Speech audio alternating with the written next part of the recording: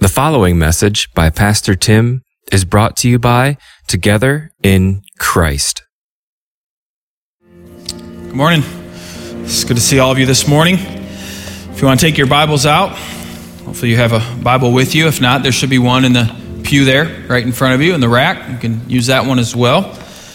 Ephesians chapter 2 is where we find ourselves. We'll be finishing chapter 2 this morning. We'll do a quick recap of the chapter as well. So I'll give you a second there to get to Ephesians chapter 2. You'll remember as we started the chapter, and we're going to actually read the whole chapter this morning together to kind of recap. But in verses 1 through 3, we find ourselves dead in our sin. So look what it says. It says, "And you were dead in trespasses and sins in which you once walked, following the course of this world, following the prince of the power of the air, the spirit that is now at work in the sons of disobedience, among whom we all once lived in the passions of our flesh, carrying out the desires of the body and the mind, and were by nature children of wrath like the rest of mankind." And so Paul lays forth to this church where they find themselves in their sin, but he also includes, he says there's like a plural word there, talking about the Jews and Gentiles together. How there's no person who can be void of this, who can say that, no, I'm not a sinner or anything. No, Paul is laying out very clearly that everybody finds themselves in the midst of this sin. But he goes on to say in verses 4 through 9, some good news. It says, "But God, being rich in mercy, because of the great love with which he loved us, even when we were dead in our trespasses, made us alive together with Christ. By grace you have been saved, and raised us up with him, and seated us with him in the heavenly places in Christ Jesus, so that in the coming ages he might show the immeasurable riches of his grace and kindness toward us in Christ Jesus. For by grace you have been saved through faith. And this is not your doing, it is the gift of God, not a result of works, so that no one may boast." And so we find ourselves in this place of sin, really with no hope, with no way out, nothing that we can do on our own. But we see that God steps in here, and God does the work through Christ that we just simply couldn't do. And so Christ completes that work. Christ finishes that work on the cross for us. And so there's that very famous passage that I read in verse 8, "For by grace you have been saved through faith." Right? It's a grace of God. It is a gift of God that he does this for us. It's nothing that we earn. It's nothing that he says, you know what, you look good, and so you're going to be a Christian. No, it doesn't work that way. It's just by his grace, this free gift that he gives out. Then in verse 10, he says, "For we are his workmanship, created in Christ Jesus for good works, which God prepared beforehand that we should walk in them." And now the good news in this is we see this idea of being a new creation, that we are his workmanship. When he saves us by his grace through faith, he completes in us this new work. And it's not just a work to sit there and look good, but it's a work to work. It's a work to go and to do and to be able to be and to be able to serve him in his kingdom. It says he's prepared these good works beforehand. And so we have the privilege as Christians to be able to go and to serve and to glorify God in everything we say and everything we do. This is some of what Pastor Spencer just said about that class that we want to do for 12 weeks on your vocation, and how God uses your work, the everyday work that you do, to glorify him and to honor him, and how we're called to do that as Christians. This is something that we're able to do because God has saved us. God has freed us from our sin, has saved us from it. Well, then we get to verses 11 to 12. It says, "Therefore, remember that at one time you, Gentiles in the flesh, called the uncircumcision by what is called the circumcision, which is made in the flesh by hands. Remember that you were at that time separated from Christ, alienated from the commonwealth of Israel, and strangers to the covenants of promise, having no hope and without God in the world." And so we get our very first command in all of Ephesians of something that we are supposed to do, that this church here is supposed to do. And Paul tells them to remember. And if you remember, we talked about this, how even in our own country, we have things set up for remembering. This weekend is one of them. Many of you don't have to work tomorrow. And the reason you don't have to work tomorrow is because tomorrow's been set aside as Memorial Day. And it's that day that we're not just supposed to grill and do things like that. It's a day that we're supposed to remember those who've served in the military and who've given their life for the freedoms that we have in this country. And we think that that's important. Our country thinks that's so important that they set a whole day aside for that. Well, Paul is doing something similar here with the Gentile church, and he's telling them, remember who you were. Okay, remember who you were. You were Gentiles, and so you had this whole sin problem that we talked about in the first 3 verses. But there was even more with you because you were also separated from the people of God. Not only separated from God, but separated from the people of God. Unclean, unwanted, undesired. And so the Jewish people, the Israelite people, wanted nothing to do with these Gentiles. And so they found themselves in a very tough, horrible situation.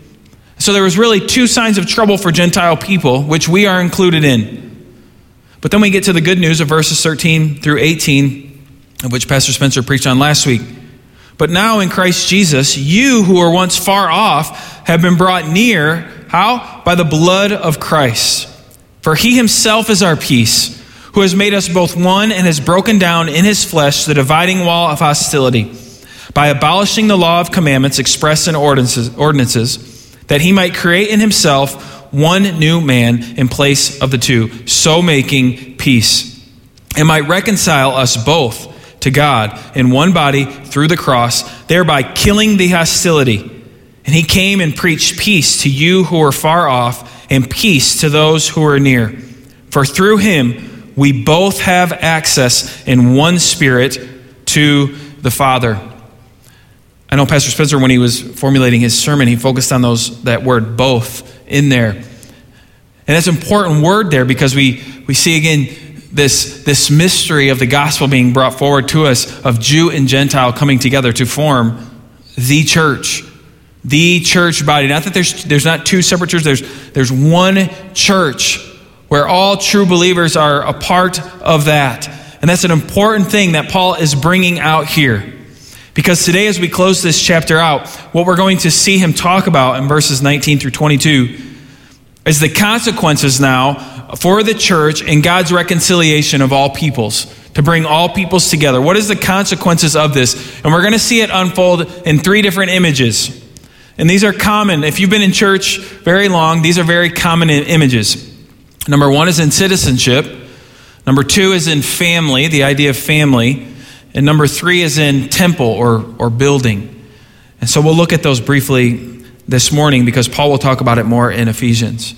And so I hope one of the things that we'll see together this morning is the benefits of membership in God's church, in his church family. The benefits that come with that and that come along with that. And again, that is a church that is centered on Jesus Christ and brought together by him. So a true church that's centered on Christ, what are the benefits of being a part of that church? Is it just some club, just something else to be a part of, or is there something different there? And we believe there is something different happening there. So look at verses 19 through 22 with me. It says, "So then, you are no longer strangers and aliens, but you are fellow citizens with the saints and members of the household of God, built on the foundation of the apostles and prophets, Christ Jesus himself being the cornerstone, in whom the whole structure, being joined together, grows into a holy temple in the Lord. In him, you also are being built together into a dwelling place for God by the Spirit."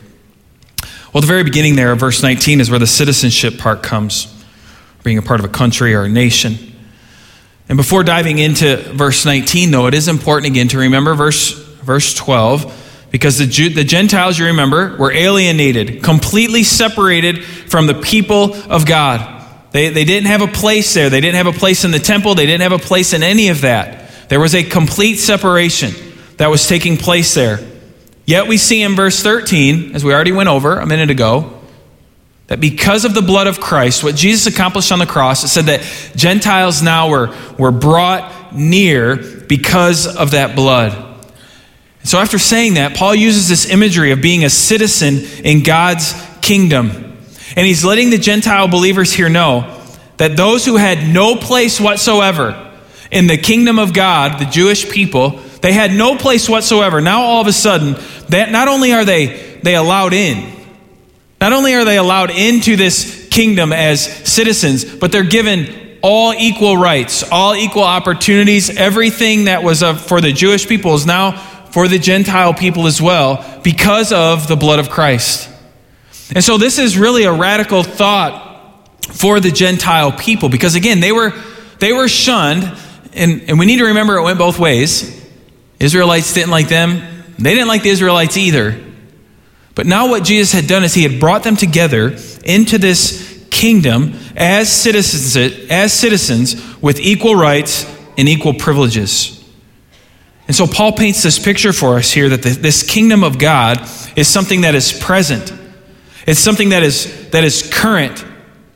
And a radical thing for us to think about, and I want us to realize today, is we actually see the kingdom of God being made present in this world again and again every time we see him save another soul. Every time we see him impart his grace into a person's life and save them, what do we see? We see his kingdom being rushed in again. We see another citizen being welcomed in to this kingdom. We see the glory of the kingdom of God being made known to everybody by this grace that God pours out on that person. In Romans chapter 14, verse 17, Paul speaks of this again. He says, "For the kingdom of God is not a matter of eating and drinking, but of righteousness and peace and joy in the Holy Spirit." See, sometimes I think we get confused about kingdom and citizenship. And again, what is being talked about here is how the kingdom of God really transcends all of our thoughts, all of their thoughts of what kingdom really was about. Kingdom was about power. Citizenship was about these different, the different power to be able to overthrow these nations or control these borders or do these different things. And Paul's saying this isn't what it's about. What Christ has done is he's knocked all of this stuff down. The kingdom of God is not about race. It's not about finances. It's not about might or power or anything else that you can think of. The kingdom of God is centered on the work of Christ and the work that he has accomplished, the work that he has done, and how he is bringing people together in him, united in him, to serve him, to glorify him, and to honor him. And that's what the kingdom of God is focused on. And so Paul, the first thing that he wants them to know as he's ending this chapter is he wants this church, this Gentile church, to know you are equal citizens in the family, in the kingdom of God. Equal in all ways. And again, you can't say that stuff without being reminded of who Paul is and his background of being an Israelite who was trained as an Israelite, who would have been the number one person to despise all of the Gentiles. And now God is using him to say, no, you're a part of us, and you have all equal rights and privileges. What an amazing thought that Paul lays out first. But he's not done there, because in the second part of verse 19, he doesn't just talk about how you're no longer strangers and aliens or fellow citizens, but it says with saints and members of the household of God. And so he brings up this idea of a household, this idea of a family, and how we are now members and household of this God together. It's really a more intimate picture, I think, than the citizenship thing, because the citizenship analogy seems big. I don't know how you feel, but it feels more intimate for me to be a part of my family than it does for me to be a part of America. I like that I'm a part of America. I like the privileges that I have and things in that, but it's more intimate thinking about my family and the relationship that I have with my family. And Paul brings this up here. He shows us how we are brought near to God so that we're not just saved, but we're brought into his family, that he cares for us. In fact, he's already mentioned this in Ephesians once, and he'll talk about it again a little bit later. But how God has adopted us into his family, that we are not just outsiders who are welcomed in to stay a little while or whatever it might be, but we are legally, fully, 100% his children, his family members. And so within his family, what Paul is pointing out is, listen, there are Jews and there are Gentiles. And you guys are all family members. This is what you do. If you're new to church, one of the weird things that you probably hear, it's always been a little weird for me, but you'll hear people say, brother, sister, brother Tim, brother whatever. And it was like, what are you talking about? But this is where it comes from. It's because we're family members, and it's a reminder. You are my brother. You are actually my sister. We are that close together because of what Christ has done for us. We are family that has been brought together by the Lord. And when we understand this, we have a range of people in this family, because I'm talking about outside of just our MMBC family, but our church family, the Christian family. We have a range of people of languages, of socioeconomic standard. All these different things are included in the family of God, and we all share in the privileges of being in God's family. Now, you might ask, what are these privileges? I wrote down just a few of them that I could think about. One is Lord's Supper. You guys did that last week when I was gone. You got to watch Spencer fiddle around with it and mess it all up. I know he told me all about it. He won't do that again for a while. He's been relegated to the minors for that. But there's actually a privilege with Lord's Supper. We don't always take it as a privilege. It's sometimes thought of by people as something that's just added on or something that's done on Sunday nights, and if we miss it, who cares? But God has given us the Lord's Supper as a great privilege that's only reserved for His family. Because it's time for us to come together to remember what He has done for us through the body and through the blood of Christ. And we come to remember that. And we come to be sealed together in that and united within that. And this is something that God has only given to us as His family members.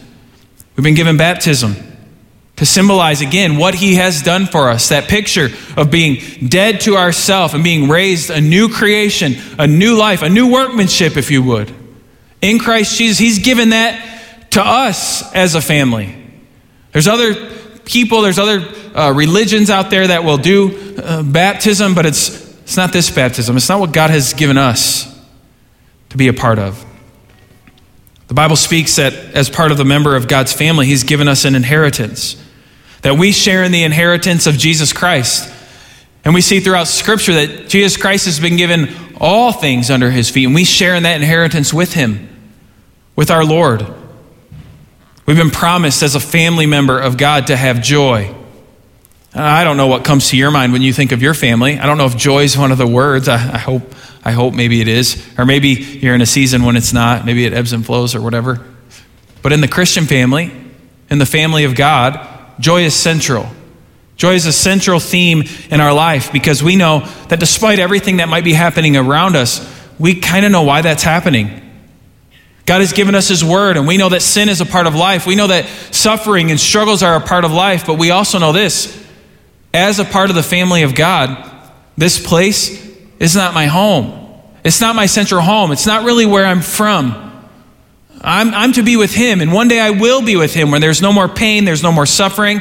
And so because of that, I can have joy that's everlasting. I can have joy that's eternal, not just in the future, but a joy that starts right now, even in the midst of difficulties of life. Because I know that nothing in this world can separate me from the love of God through Christ Jesus. And so being a part of the family of God, one of the benefits is joy. We also have eternal life with God. Not away from God, not in a place called hell where we are punished. No, we get to spend life with God forever. And then the other benefit, which hopefully we do as a church family here at MMBC, is you get the love of a family. Again, I don't know your background in family, and it's hard sometimes to talk about God's kingdom as family because some of you come from horrible families. You come from a family where you never felt love, where you never were cared about, where maybe you never got to experience that, where family life for you is extremely, extremely difficult. I want you to know that that's not the family of God. The love that we are supposed to feel in the family of God is, again, where we're united and centered on Christ, where we're not judged because of our sin, because we understand we all sin. We understand that we can't overcome that sin. We understand that Christ has done that for us, and now we live in light of that together. And so I love you, honestly, despite of you. I love you because of Him.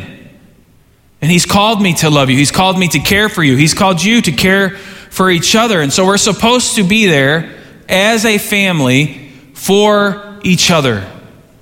It really makes me feel good as a pastor when I go to different places and I'm talking with people. Maybe they've lost a loved one, wherever it might be. And this happened recently. And they said, man, the church has just been there for me. I'm like, what do you mean?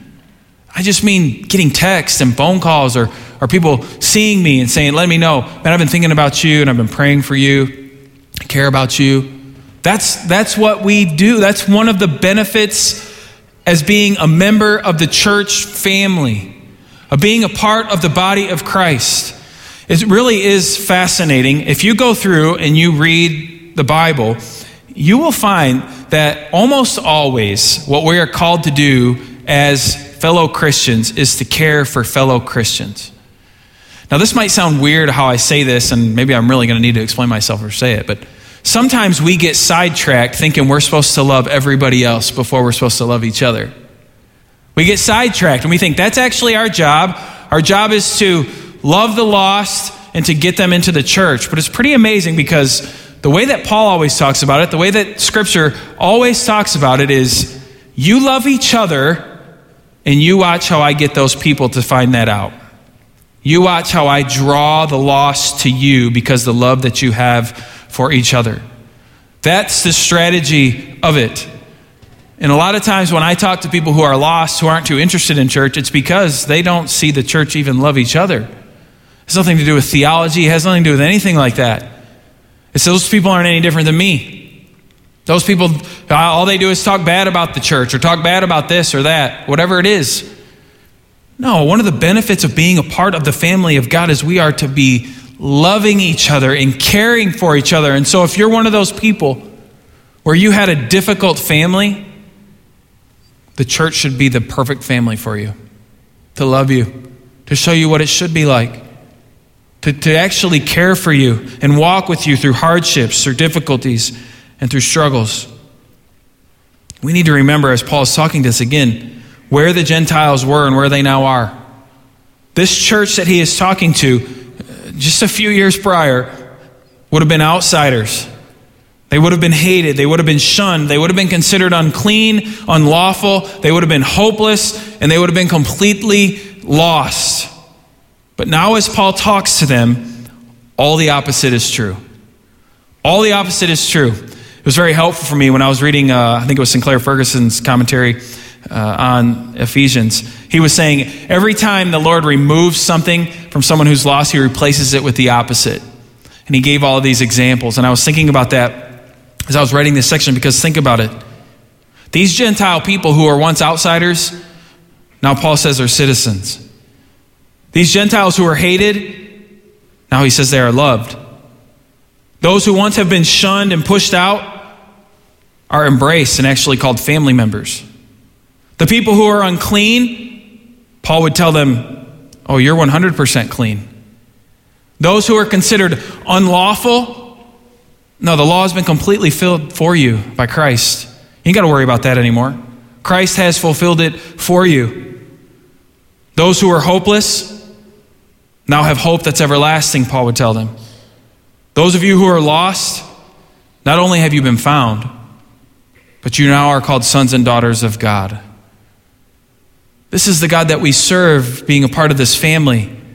This is the God that we get to call on as Father. One who's took all those words that you know once described you, that maybe for some of you today still described you, hopeless and lost and unknowing. God can change all of those. All those will become the opposite. You can be found. You can be a part of this family. And how? It's by grace through faith, what it said in verse 8. By grace through faith is what this takes. So what we see so far is that Jesus has completely changed everything for this church, this Gentile church. But the good news isn't done as we approach the end of chapter 2. You remember the town that they're in is they're in Ephesus. And Ephesus was the home of the Temple of Diana, which is one of the 7 wonders of the world. And so the people here in Ephesus would really know what a temple is. They would really know the grandeur of it. They would know what's happening inside, what's taking place. They would know the purpose of the temple. And so just because they're Gentile peoples, this idea of temple isn't going to be foreign to them. It's going to be very known of what it is. It's like the main thing. It's the center of town for them. They knew the beauty of it. They knew how much money was put into it. Again, they knew the purpose of it. And so what Paul's about to say to them in verse 20 through 22 really is a revolutionary thing for them. It really would be exciting for them to hear that. And so I hope that we get to feel and understand just some of the excitement as we look at these sections. But look at verse 20. It says, built on the foundation of the apostles and prophets, Christ Jesus himself being the cornerstone, in whom the whole structure being joined together grows into a holy temple in the Lord. In him, you also are being built together into a dwelling place for God by the Spirit. Paul goes into this imagery of building and temple. And he says something pretty fascinating there at the beginning about the foundation of the apostles and prophets. I don't want to get stuck on this too long, but he really seems to be speaking of two different offices here that God would use in the New Testament church.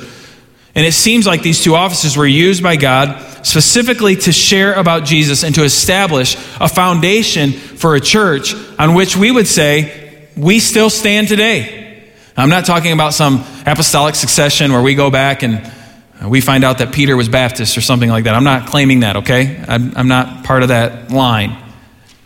What I'm saying is the foundation that God used when he used those apostles and prophets in the New Testament, they built a foundation for us that we still stand on in the church. And that foundation is their teaching on Jesus and who he was, the work that he had done. That is the foundation that we see here. It's the foundation of the true teaching of Christ. And this is the work that these apostles and prophets laid for us and continued in order for us to be strong. And honestly, this is the work of the church still today. Please hear this. We must be centered and founded on this same work of Jesus and his work. Not our work, not on our things, not anything like that. The church needs to be grounded on Jesus and his teachings. Why is that? Well, because it goes on. Not just built on a foundation of the apostles and prophets, but it says here very specifically, Christ Jesus himself being the cornerstone. I've told you many times, I'm not this handy person who builds and does all this stuff all the time. But this idea of a cornerstone is something that's very important when it comes to a building. You see, the masons, what they would do back a long time ago, I don't know if they still do it today or not, but what they would do is they'd have to take rock, and they would have to form that rock perfectly. And the cornerstone was the most important one. It would be on the corner of a building, and it would be what they would get all their measurements off of for the rest of the building. It is what would determine if the building would last or if it would fall. And so they would make sure that they made that cornerstone perfect. They would chisel away at it, do everything that they needed to do to make sure that it was perfect. So that as they laid all the other stones on it, all those other stones would be joined together on top of the cornerstone, and they would basically melt together as one. They would be one in this building, so that the building could be strong, could be structured correctly. And what Paul says here is he says, Jesus is this cornerstone.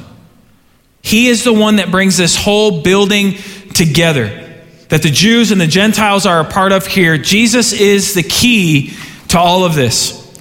Peter talks about it similarly. He says in 1 Peter chapter 2, verses 4 through 8, he says, as you come to him, a living stone, rejected by men, but in the sight of God, chosen and precious, you yourselves, like living stones, are being built up as a spiritual house, to be a holy priesthood, to offer spiritual sacrifices acceptable to God through Jesus Christ. For it stands in Scripture, behold, I am laying in Zion a stone, a cornerstone, chosen and precious, and whoever believes in him will not be put to shame. So the honor is for you who believe, but for those who do not believe, the stone that the builders rejected has become the cornerstone, and a stone of stumbling, and a rock of offense. They stumble because they disobey the word, and they were destined to do so. This here is our strength, and we have to remember this as even this local church body. Our strength alone, our support, our focus is Christ. When we lose this focus, we crumble. When we lose this focus, we fall. There's no such thing as a church that's not centered on Christ, doing good things for Christ. It doesn't exist. Sadly, there's a lot of them out there. And a lot of times the way that we say success is numbers and people and all these, all these different things. And that's not always the case. Because the Bible says very specifically, there will be people who will come and who will preach messages to itching ears. To ears who want to hear certain things. And listen, those draw numbers. And so if you use numbers as your way to determine, oh, this is successful, then we have a problem. We have a problem there. But that's not what it is. We need to stay true to our cornerstone. We need to stay centered on Christ and trust that he will bring about the fruit as we do that for this church family, for the global church, being centered on him. That's why it's so important. I know I say this a lot, but it's so important that we know the word of God, That we don't say things like, we don't care about theology and stuff like that. We just do Jesus. What does that mean? What does that mean to do Jesus? The only way to know what that means is to know this book, to know what it's saying, to know what it's telling us to do, to know what it's telling us that we are a part of. And we have to make sure that we are centered and central on that. I've been reading some book on deacons lately, trying to get my head wrapped around that a little bit better. And it's interesting because when you study deacons, people want to go to Acts chapter 6. Because in Acts chapter 6 was one of the first complaints that came up in the early church. And if you remember the complaint, the church was going along just fine, but all of a sudden there were some people who were saying, probably rightly so, I'm not being served good enough. Right? There were some women, and they were saying, I'm not being served good enough. And again, the reason that I think this was a actual true complaint and a good complaint was because the apostles said, we need to do something about this. But it's interesting because they didn't say, let's stop everything we're doing and let's care for these people who are hurting. Let's change our strategy here because it shouldn't be like this. They didn't do that. It actually says they got together and they came up with a plan. And part of that plan was this. We as the apostles and prophets, we can't leave what we're doing. It's too important. The word of God and prayer is central to this church. Let's assign some men who can go in to take care of these things. And so they did. They went and they took care of those things. And those men went and did that. And they did a great job, it seems. And the church kept on going. But in handling the situation the way that they handled it, I think proves this point that we're talking about here. What is central for the church is our foundation of Jesus Christ and who he is and what he has done and the ramifications for that on us. And we must stay centered and true to that. We cannot deviate from that. No matter what culture might push us to do, no matter what our own feelings might tell us we want to do, I have no desire that the apostles were good enough men that when they heard the complaint of the women, some of them, their first thought was, I could go take care of that. Not a big deal. But no, that was not the best thing to do. Even though they might have felt that way, no, we need to stay centered on prayer and teaching the word of God. That's what our focus needs to be. And we must stay true to that as well. Paul goes on after talking about Jesus as the cornerstone, and he tells this church, the Gentiles, you also are being built together. The temple, think about this, the temple that at one time the Gentiles were kept from. Right? This temple that they're not allowed in, at this point in time, was still there. It still existed. They still could not go in. They still could not be a part.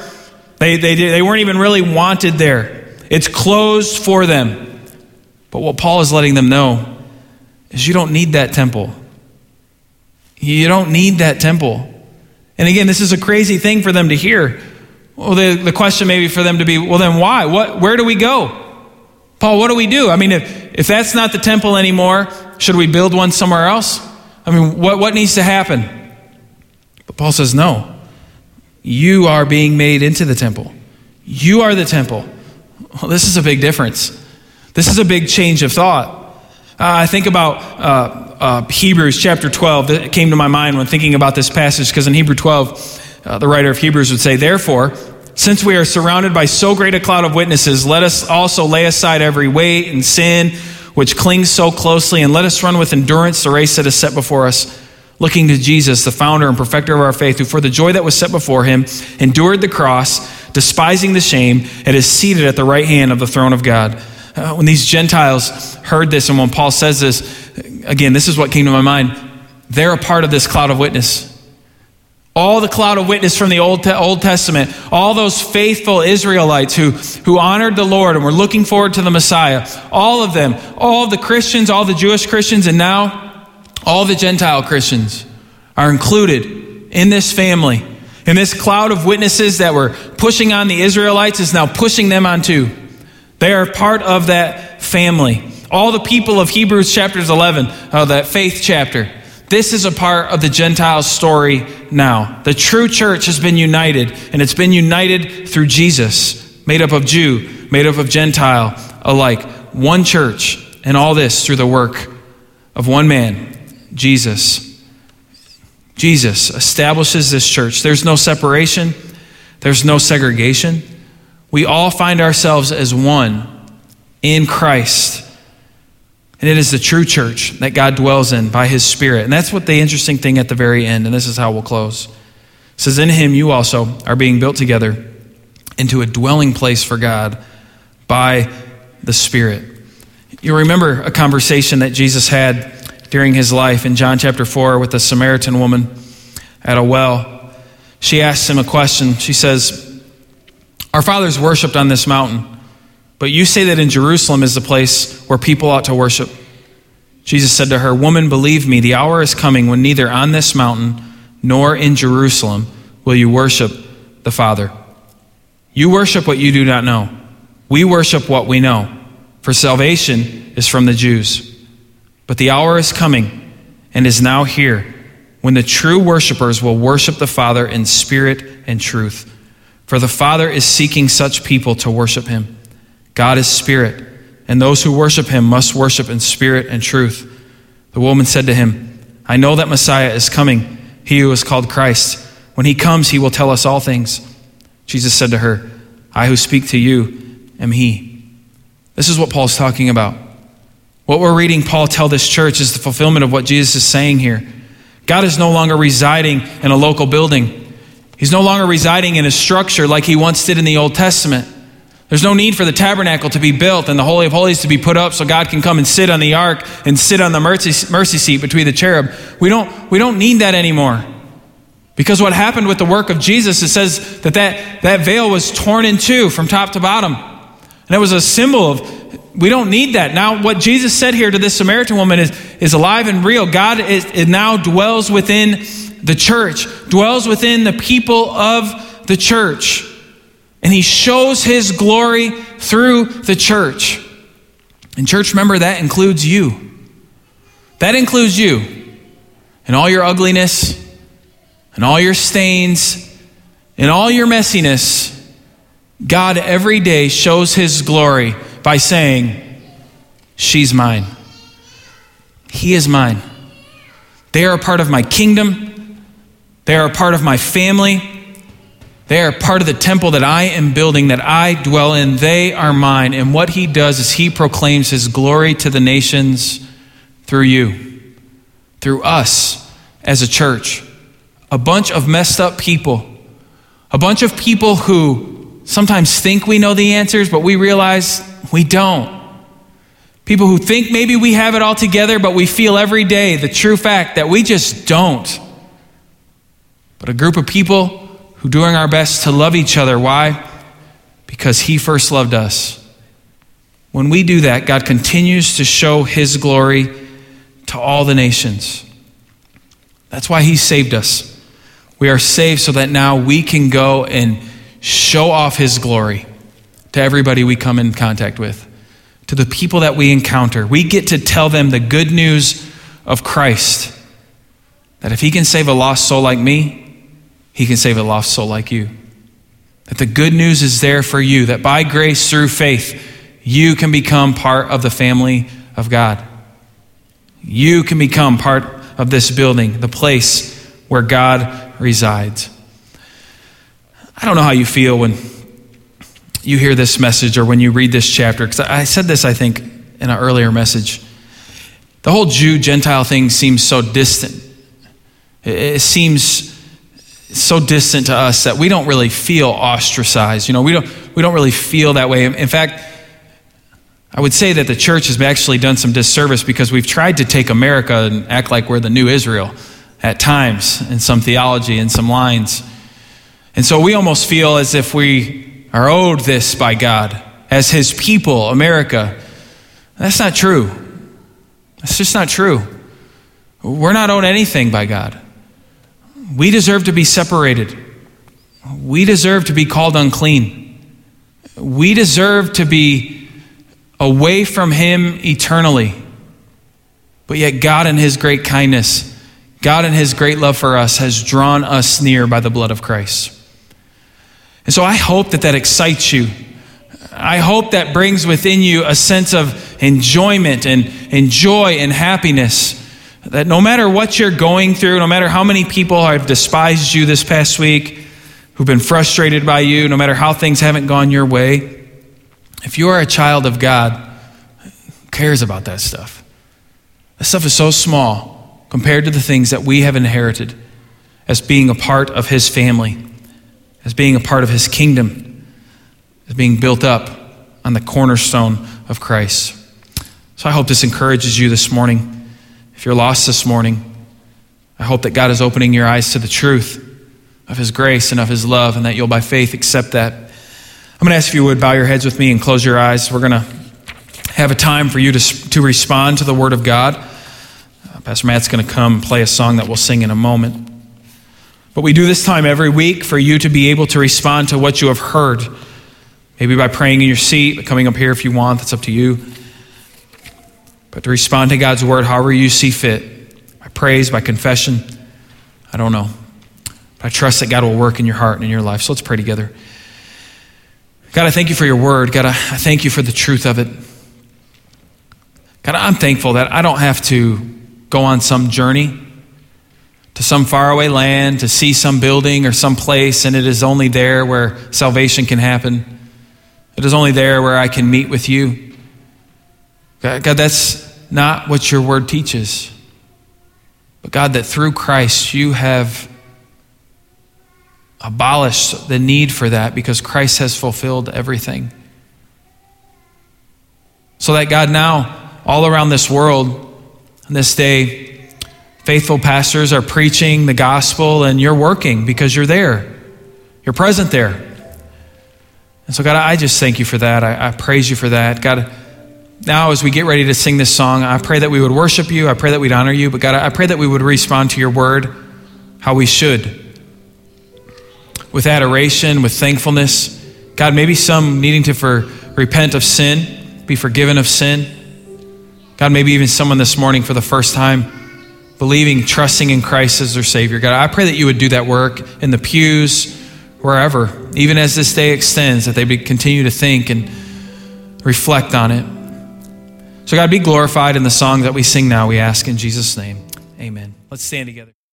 You have been listening to a message by Pastor Tim from Together in Christ.